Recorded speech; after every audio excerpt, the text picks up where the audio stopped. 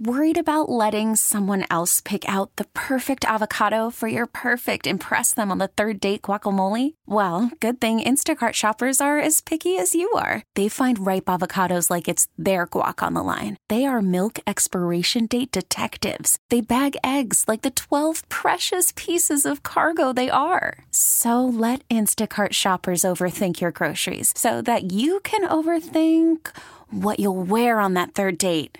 Download the Instacart app to get free delivery on your first 3 orders while supplies last. Minimum $10 per order. Additional terms apply. Baseball is in full swing. NBA playoffs are heating up, and your NFL team is gearing up for training camp. Listen to the latest on the teams you love here on the Odyssey app. The biggest sports radio stations in the country, providing unrivaled local coverage of their teams, all in one place. Exclusive interviews with players, coaches, and team executives, streaming live and always available on demand. Stay in the know with your favorite teams right here on the Odyssey app. 97.1 FM Talk Podcast. We are hitting the road on Friday. It's the first Fish Fry Friday for the Mark Reardon Show. We have a live Reardon Roundtable. Sue's going to do Sue's News in person, Incarnate Word Parish in Chesterfield, 3 to 6, Friday afternoon. It's going to be amazing, and we hope to see you there. We had a lot of fun last year doing these. We met a lot of listeners. The Hall of Famer, Fred Bottomer, will be there, so we're very excited about that. So join us on Friday. We don't have the list of fish fries complete right now, and I've explained this before. It's a pay-to-play, ladies and gentlemen. If you'd like to... No, I'm kidding. Not. But Trisha's working behind the scenes. That makes me so nervous. On doing that. What, me trying to solicit bribes? Yes. It happens from time to time.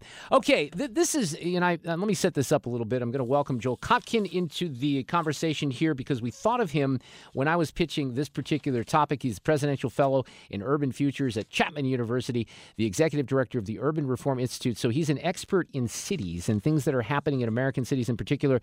Joel, how are you this afternoon? Well, I'm doing fine, thank you. Well, let me get your response to this. So Tucker Carlson is getting a little grief because I guess he said that Moscow is nicer than any city in his country. And then he said this to someone that was interviewing him because he was talking about people having, pretty, I think even sadness is a word that I would use, about the decline of their own cities. I mean, St. Louis might be included here. Here's what he said. How did that happen? How did that happen? And at a certain point, I don't think the average person cares as much about abstractions as about the concrete reality of his life. And if you can't use your subway, for example, as many people are afraid to in New York City because it's too dangerous, you have to sort of wonder, isn't that the ultimate measure of leadership? And that's true, by the way, it's radicalizing for an American to go to Moscow, I didn't know that, I've learned it this week, to Singapore, to Tokyo, to Dubai and Abu Dhabi. Because these cities, no matter how we're told they're run and on what principles they're run, are wonderful places to live that don't have rampant inflation, where you're not going to get raped. Sir, excuse me. What is that? Well, he got cut off there, Joel. But look, he makes a good point. And here's what I wanted to frame it around one other thing, because the day before I heard that soundbite, I was having breakfast with my niece who's living temporarily in Seattle, and we were asking her about, she's doing an internship up there actually with the Seattle Sounders. I said, hey, how's Seattle? She said, it's awful. I can't get to work without taking my car because it's not safe. There's homeless encampments. The subway's not safe. So that really resonated when I heard the Tucker Carlson bite. And look, you're an expert on this. You've written about this, in particular, what's happened to San Francisco and L.A. and some of these cities on the West Coast, right, Joel?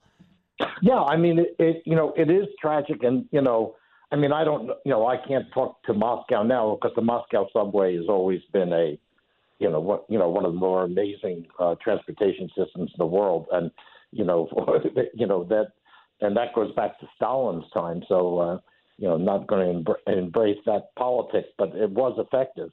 But the bottom line is this: we have allowed our cities to essentially deteriorate and to really become dominated by a small, relatively small, very well organized groups, public employee unions, left wing, if you want to call it that, nonprofits. Sometimes groups that are sort of racial redress organizations, sort of like ethnic warlords, and they have basically slowly strangled our cities. I mean, given that America has, for whatever its problems, one of the strongest economies in the world and is obviously the biggest economy in the world, this shouldn't be the case. Our cities should be, if nothing else, emblems of the success of this civilization. And instead, what's happened is American civilization's moved to the suburbs and exurbs, and in some cases, some smaller cities, because our big cities and the cities, frankly, that have the most going for them. When I hear friends in Seattle and Denver, for instance, which were seen even 3, 4, 5 years ago as, oh, well, San Francisco's in trouble, but Seattle's great, Denver's great. They all have the same thing. They do. I mean, what you guys have experienced, if you don't mind my saying so, in the Rust Belt for the last 50 years has now caught up to the cities that were sort of the glamorous centers, not just New York, but certainly San Francisco, Seattle, Portland, and of course, the city that I spent most of my life in, Los Angeles. Well, it's interesting timing here because, as you may or may not know, in the LA Times just this morning, the column by Noah Bierman, half of Republicans say California isn't really American. But more than that, actually, you know what? I think that they changed the headline on that, which is interesting because the original headline, isn't that funny how they do that in the legacy media? The original headline really addressed the issue of how many people think that they should move out of California. But the numbers are kind of staggering here. So I guess my question for you is, Tucker Carlson talked about leadership. These are American mayors that feel like they have to virtue signal and do things for the very vocal minority and not the people that are paying taxes in their cities. And that's evident here in St. Louis even, Joel. Well, look, my basic point is wherever you are, a city leader should recognize that the citizens are his customers. And if the customers aren't happy, they're going to go somewhere else, or they're going to put their investments somewhere else, or they're going to send their kids to something that is not connected to the city. I mean, you can barely find an education system in any urban area in America that is decent. Occasionally you'll have one school that's good, and maybe if you're in a nice neighborhood, the local elementary school might be okay. But there's almost no comparison to, like my parents. My mother grew up in the slums, Brownsville. I won't use her language because you won't like it. But she basically said it was crappy then, it's crappy now. But you know what? She went to Erasmus High School, got a decent education, became a registered nurse. That path is being taken away for today's working class kids. I mean, I'm just working right now on a study of Latinos in California, who are, 50% of the students, 40% of the state population. Those kids are, for the most part, going to incredibly substandard schools. What do they think these kids are going to do when they get out of high school? Even if they manage to get through it, they don't know anything. I can tell you that fundamentally we are failing our young people, and particularly our minority young people. And that's the great irony, though, isn't it? Because you're absolutely right about that. And it seems to me like these mayors, you wrote about this last year, Portland, Seattle, San Francisco, they apparently don't care about the people that are paying taxes and that use their parks and their services. You're seeing a lot of pushback in Chicago and New York on this right now. I wonder if it's happening out west as much. Well, it is. I mean, now in San Francisco, I'm just finishing up a little piece on San Francisco, and my friends there say that Mayor Breed has actually tried to reform things, but it's the Board of Supervisors. If you take a look at New York City, I mean, I know Mayor Adams has his problems, but, it's really the city council that makes it impossible to get any real reforms. I mean, whatever has happened, the political system in our cities has deteriorated and is now fairly much under the influence of very well-organized groups, particularly public employees. And part of the scary part, and I have an article that's coming out on that next week, the teachers' unions have become increasingly left, increasingly dominated by ideology, and there seems to be no way to turn that around. So what happens is people vote with their feet. And by the way, they'll say, oh, it's white flight. 96% of the growth in the last decade in suburbia were people of color. I mean, you go out to the suburbs. I mean, I spent quite a bit of time in the suburbs of Houston, the suburbs here, and they're filled with people who are, Hispanic, Asian, African American. If they can get out, they get out. The city no longer provides any kind of person who's got aspirations, particularly for their children. It doesn't provide that opportunity, which it did for my grandparents and my parents who came to New York in their case, essentially with nothing. It's really sad. And I don't know where this is all taking us. And I don't see people, I don't see the messaging from the people that are upset resonating with the so-called leaders across the country. So I'd say it's kind of a mess, Joel. But listen, I always appreciate you coming on here in St. Louis on 97.1, and you have a great week. Thank you so much. Thank you. I want to highlight something else from San Francisco just because it plays well with this particular topic. And I guess I would ask the question this way. Imagine if somebody at Washington University or St. Louis University or the University of Missouri, a speaker or professor, came up there and they wanted to do a lecture and they called Black people psychopaths, right? And that they were responsible for rape culture, because that's exactly what happened at the University of California at San Francisco in the other direction.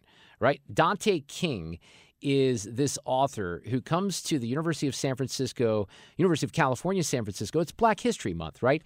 And I so wish I was making this up. I really do. He gave a lecture that was titled Diagnosing Whiteness and Anti-Blackness, White Psychopathology, Collective Psychosis, and Trauma in America. This is what academia has turned into. Whites are psychopaths. And their behavior represents an underlying biologically transmittable proclivity with roots deep in their evolutionary history. How many of you could see the proclivity that evolved deep within the evolutionary history of whiteness by show of hands? How many of you could see it? Some people are sitting here, oh no, I don't want to raise my hand. That's called denial. Yeah, that's denial, according to Dante. So then he just, tears into, and I'm hurt, though, because I'm a white supremacist. And I'm not seeking agreement from white people at all. I don't prioritize whiteness or white people in my work in that way. So turn to your neighbor and say, as much as we want to talk about how bad he wants them to repeat the mantra. Blackness is, it is the foundation of all American, all white American institutions. Yeah. So everything's racist. I mean, if you're white, if you have any whiteness about you, you're just evil, according to this guy. We then get to Ron DeSantis. He says, in Florida, we're taking a stand against the state-sanctioned racism that is critical race theory. We won't allow Florida tax dollars to be spent teaching kids to hate our country or hate each other, only to hate Black people. We will invest dollars in that. I think whites are psychopathic. I think there are many lies, the level of lying that white people do that has started since colonialism, we're just used to it.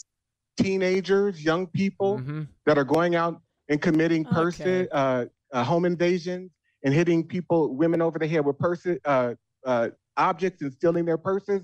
I want you to just say that's just human nature. Okay, so did you hear that last part there? He's basically, this guy's giving a lecture at the University of California, San Francisco. That is a taxpayer-funded university. They invite him on campus during Black History Month. Sue, just for a moment, and I'm sure everyone listening right now is doing this, juxtapose that with that evil white supremacist Riley Gaines, who comes on campus to simply say, hey, what about young women and young girls in America who don't have penises and want to compete in sports? Yep. And she's, dragged off into a corner and has to run from protesters because she's deemed a TERF and evil and bigoted and all this other stuff. And this guy gets an open invitation to spread a bunch of this nonsense. And if you're sitting here, you're going, wow, he sounds really pro-Black. I am. And for all you white people who are unwilling to admit that you're pro-white, you're just not saying it. What would you say for folks who may say that your work is considered to be reverse racism. Yeah. I don't make room for that. Yeah, he doesn't make room for that. Of course not. I'm just going to raise my hand. It's true. I'm comfortable. I'm pro-white, so there you go. Oh, Put my me on the gosh. record. That guy, unbelievable. And again, who covers that? It barely gets any coverage. You wouldn't hear that anywhere else. They're not going to put that on NBC Nightly News or CBS Nightly News, say, look what's happening at American universities. Nope, none of that. Worried about letting someone else pick out the perfect avocado for your perfect impress them on the third date guacamole? Well, good thing Instacart shoppers are as picky as you are. They find ripe avocados like it's their guac on the line. They are milk expiration date detectives. They bag eggs like the 12 precious pieces of cargo they are. So let Instacart shoppers overthink your groceries so that you can overthink what you'll wear on that third date. Download the Instacart app to get free delivery on your first 3 orders while supplies last. Minimum $10 per order. Additional terms apply.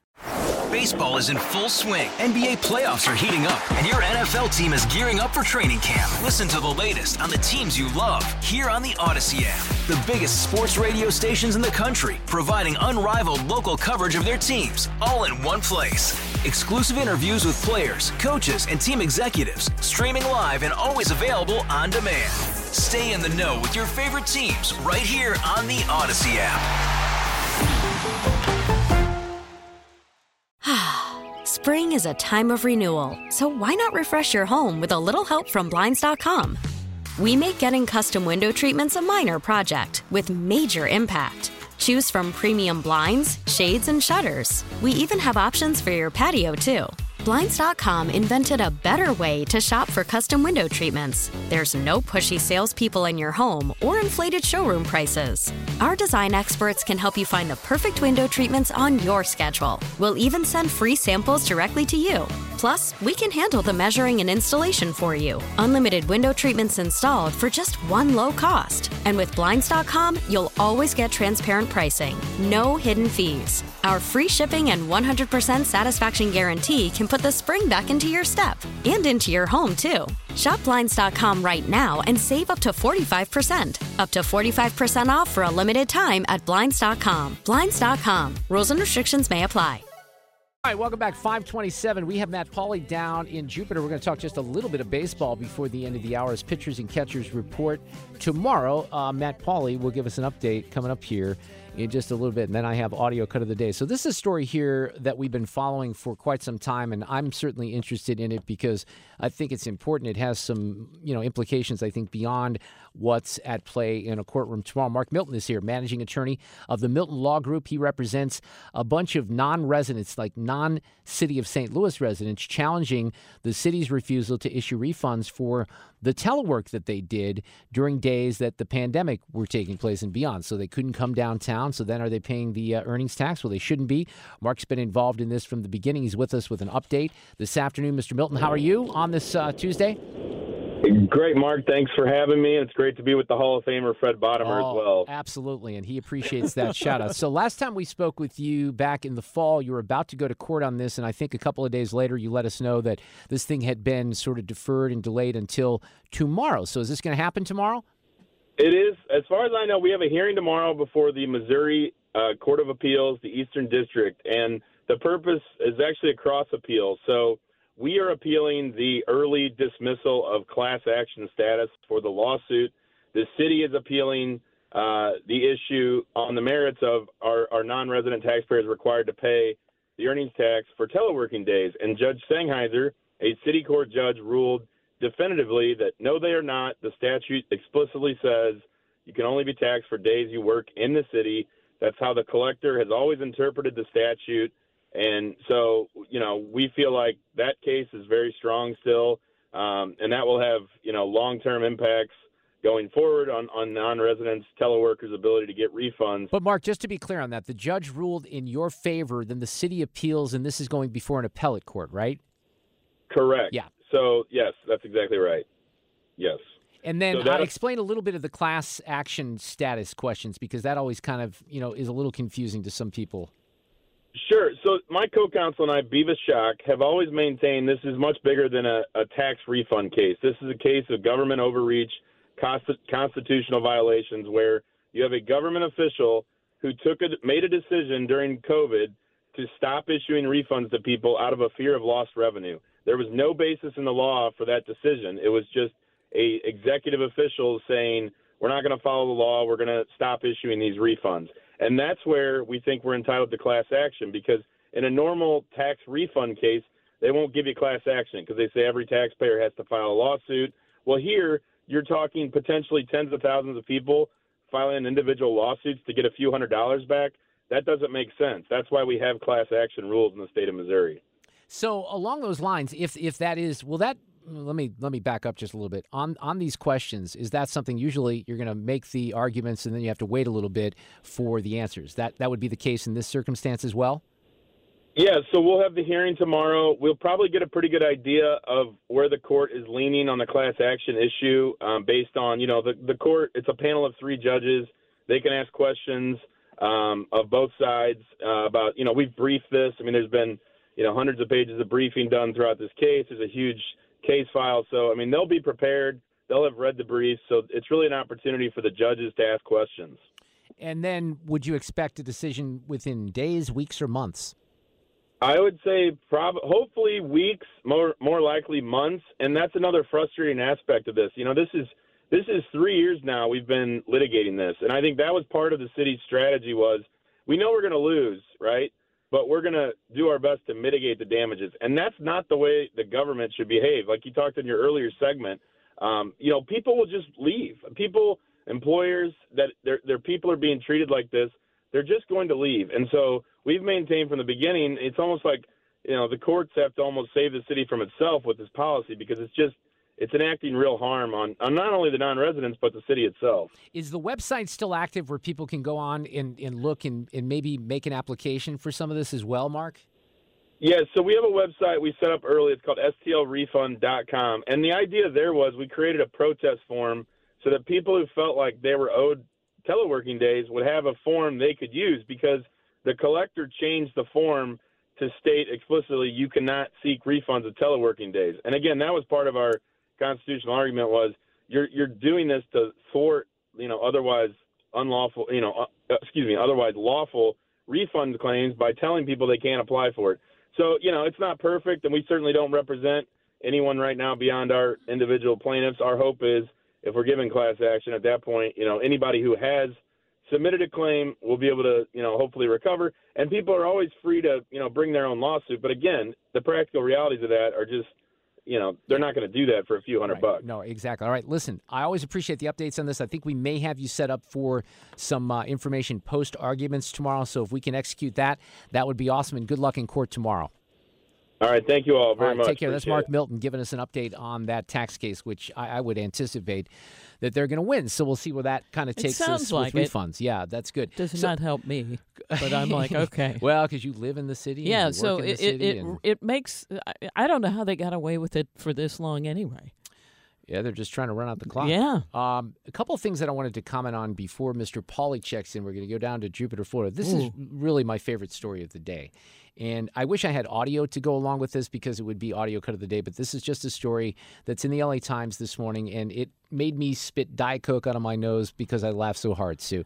So I used to go to California probably 6 to 8 times a year doing movie stuff to Hollywood when I was doing reviews and working with Channel 4. So I'd go out there to Beverly Hills, and there was this little place right down from the Beverly Hills Four Seasons, which, by the way, is one of the most spectacular hotels that you'll ever stay in your life, especially when you're not paying for it and a movie studio is paying for your rooms. But I would go because my Diet Coke addiction, right? So if you buy, and what's funny about this is like when I would get sent on these things, you usually have $125 per diem. So I could use that for food and beverage at the hotel, right? But the Diet Cokes at the Four Seasons are literally like $8, and there's no refills. So I would walk down to Ralph's grocery store. It's a very popular chain, and I would get my 2 12-packs of Diet Coke and maybe some snacks. And I had like a 3-block walk back to the Four Seasons. Well, I bring this up because one of the last times, my trips to L.A. go back way to like 2009, 2010, and they wrapped up in 2019. But I remember right around 2017, 2018 going to Ralph's, and they wanted, I didn't have a bag, and they were looking for my bag that I was going to bring in there. And then I had to buy a plastic bag. Oh, my gosh. Because, they banned plastic bags, right? So if you wanted a bag, well, you'd have to pay for it. So this leads us to today's story. I love this so much. LA Times from this morning. It was a decade ago when California became the first state in the nation to to ban single-use plastic bags, ushering in a wave of anti-plastic legislation from coast to coast. Remember paper straws and all that crap, too. Yeah. But in the years after California seemingly kicked its plastic grocery sack habit, material recovery facilities and environmental activists noticed a peculiar trend.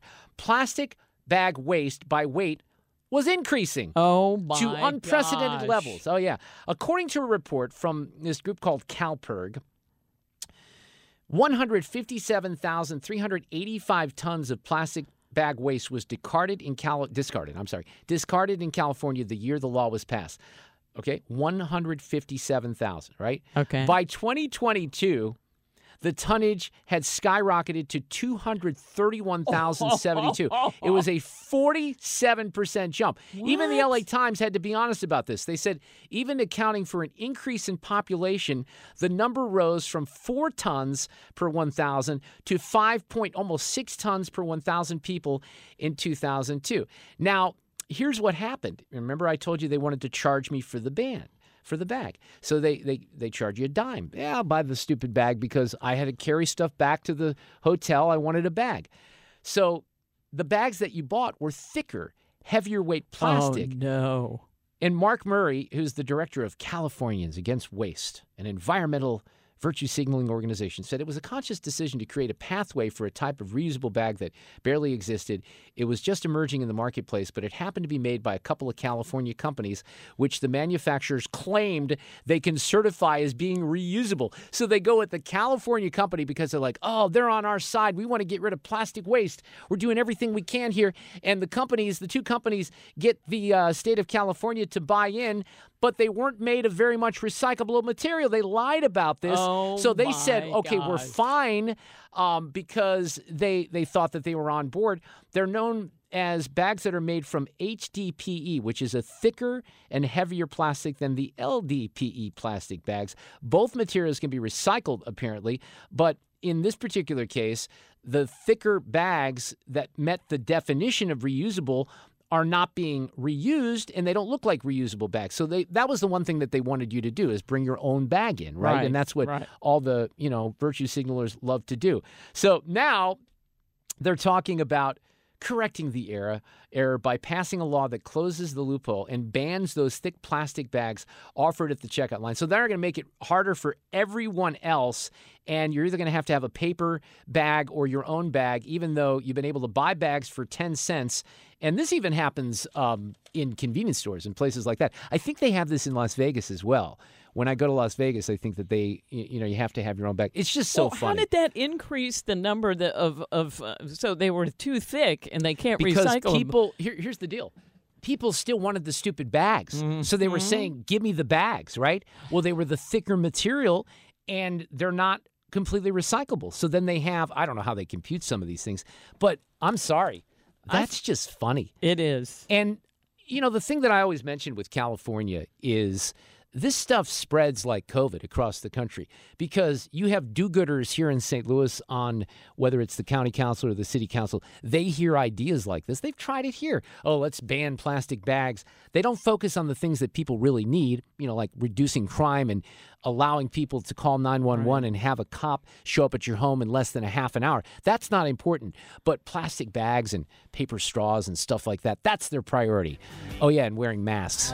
Sue, I'm a relatively big sports fan and a big baseball fan, and I like to talk baseball for many years. I was on the Voice of the Cardinals, the home of the Cardinals, KMOX, and talk baseball all the time with John Rooney and Danny Mac and Tom Ackerman, et cetera. We didn't talk a lot of baseball last year, did we? Not really. After about May. It just didn't seem to be the thing to do. We're going to give it another shot, Sue. This year we're going to go down to Jupiter, Florida, see if we can start out the year in a positive fashion. Our own Matt Pauley from the Cardinals Radio Network and KMOX is down there because pitchers and catchers, well, some of them are already there, Pauley, right? But they report tomorrow.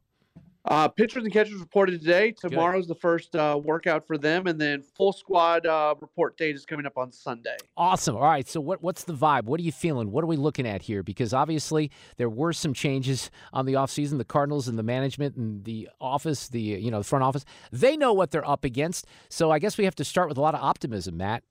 Yeah, I mean, every team is optimistic at this point in time, and the Cardinals were just this optimistic last year at this time, and obviously that didn't work out well. So everything you say kind of take with a grain of salt. I'll say this. So what was interesting today, talk about setting a tone, Sonny Gray threw a bullpen session today to Wilson Contreras, and even though today was not an official workout day, that will happen today, they went out there, and it was really interesting because Sonny was very vocal during this bullpen session. It was just kind of a normal session. He threw 15, 20 pitches, but on every pitch, he's talking through things. He's saying what the situation is. He's trying to kind of talk with Contreras, and Contreras is sending that energy right back to him. It was something you rarely see in a bullpen session, and Sonny said that's just kind of the way he does things. That's really important for him to be able to visualize things, and you visualize things by talking through them. So that's what he did. So that is the tone setter for this year's spring training. So when you talk, maybe paint the picture a little bit. When you're talking about the bullpen sessions, we hear about that all the time.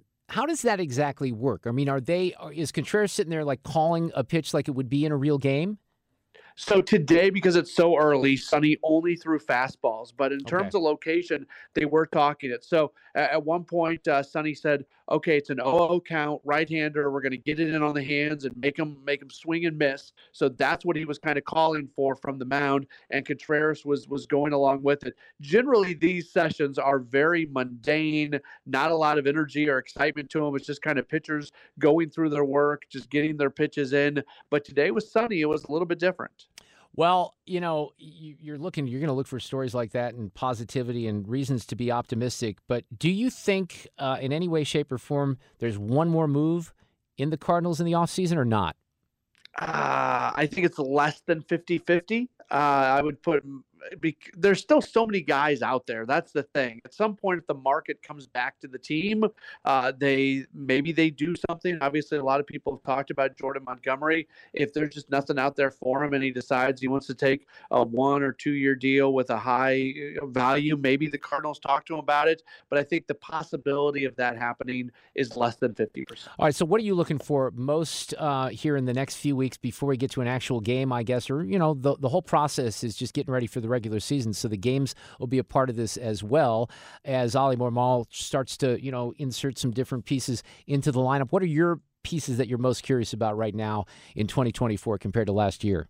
Yeah, I think the biggest storyline for me right now is, can Mason Wynn break camp as the everyday shortstop? So much of what this team wants to do is dependent on him being the starting shortstop. If he starts the season at Memphis, all of a sudden the guy that you want to be your starting center fielder is your starting shortstop, and you don't have a backup shortstop. And the idea of having a really steady lineup on an everyday basis just gets completely thrown out the window. So it's kind of funny how one guy in Mason Wynn can impact so many other positions. It'll impact the outfield. It'll impact what you do at second base. There's a lot going on. So whether or not Mason Wynn can come in and win the everyday shortstop job, to me, that is one of the biggest stories. And then obviously the starting pitching. I don't know what we'll learn about starting pitching, though, here in spring. Obviously what we saw today from Sonny Gray was cool, but they're going to do fine. Yeah. Like that's just something that's really hard to really monitor during spring. So Cusimano told me on Friday, and I don't remember the exact figure, but he said Jordan Walker's just really bulked up in the offseason. Yeah, I saw him walk into the clubhouse today. He was walking in just as we were walking out, and he looks like a different guy, and that's really good. But he doesn't look – I wouldn't say he looks bulky. That's a really important thing as well for baseball players. He just looks he looks like more of an adult, for lack of a better term. And he's that's good for him. He relocated down here to Jupiter, and he's been working out for quite some time here. All right, Matt, thank you so much. We'll check in from time to time. We're going to hope for some positivity and hopefully more conversations about Cardinals baseball in 2024. I'm optimistic. How about that? I am too. Thanks for having me. Right. Anytime, I'm here for you. Take care. Matt's probably heard this. I wanted to play this, and I'll do it a little outside of Audio Cut of the Day. We love Waino, right? Who doesn't love Waino? Right. I don't like his singing as much, but, right. I'll give him a leeway. But, he's jumping on some national broadcasts, and good for him. So he was asked about that on MLB Network, and I thought this was interesting. Hey, what did you like the most about calling the games? My favorite thing about baseball in general, favorite thing in all of sports, Harold, is the pitcher versus the batter. Mm-hmm. It just doesn't. That competition is just the coolest thing in all of sports. I think it's just mano a mano. Who's better? I got this. You got that. I know what you're trying to accomplish. You know what I'm trying to accomplish. Who can win? And I just love that. I love the little mindset that the pitcher's going through and trying to figure out what the hitter's thinking. And that little, there's a little chess match going on. That's my favorite thing. I love talking about that thing, and I love talking sequencing and why the pitcher threw what he did or what he was thinking or what maybe he should have done something different if I was pitching. But, I love that kind of stuff. All right, he's going to be great to listen to this He is. He just beyond. is. You can tell, and this is why there was instant, employment for Adam Wainwright after he retired, because he's good at it, and he's just real. You can just hear it. He keeps it real. He's himself, which I love that. Just on the sports front, I was going to maybe use this for partial Audio Cut of the Day, but we'll just kind of wind it in with Wainwright. I love this. This is McCall Hardman, who scored the winning touchdown for the Chiefs. He was on Jimmy Kimmel last night, and this was a great conversation. What was the name of that play that won the game? It was Trio Right Stack, F Shuttle, Tom and Jerry Wright. You guys are able to remember all of that? Good grief. But as a receiver, all I hear was just Tom and Jerry.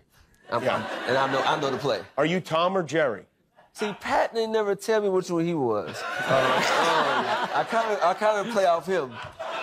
So I might be Jerry. You might be Jerry.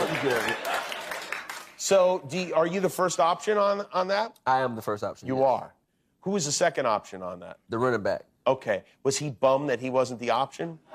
I don't know. I don't know if Nick Bosa just blew the play up in the backfield. Uh-huh. And because I'm wondering, because usually they'll go to the running back. I'm not going to lie, because it's, he'll loop around. But when he threw me the ball, I'm like, yes. So Nick Bosa did you a solid, huh? He did me a great, thank you, Nick. Yeah, thank you, Nick Bosa from the 49ers, who is one of the best players in football, but may have made a bit of a tactical error there on the last play. But I love that it's Tom and Jerry, and McCall Hardman didn't even know if he was Tom or Jerry. He said, Pat didn't tell me that. Anything that gives me an excuse to put in the Tom and Jerry theme, I roll with it. Stand by. Playback ready. Now, the Audio Cut of the Day.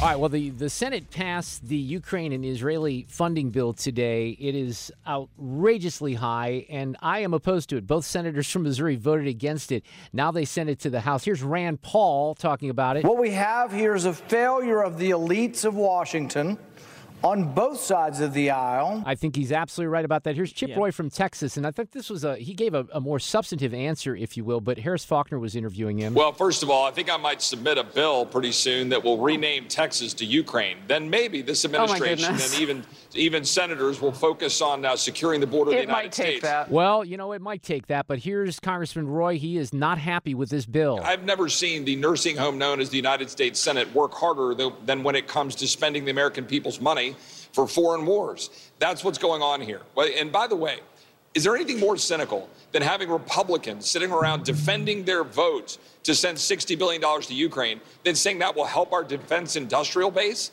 that will help American businesses? Since when do we have economic development that is being driven by funding war overseas? That's what's happening in the U.S. Senate.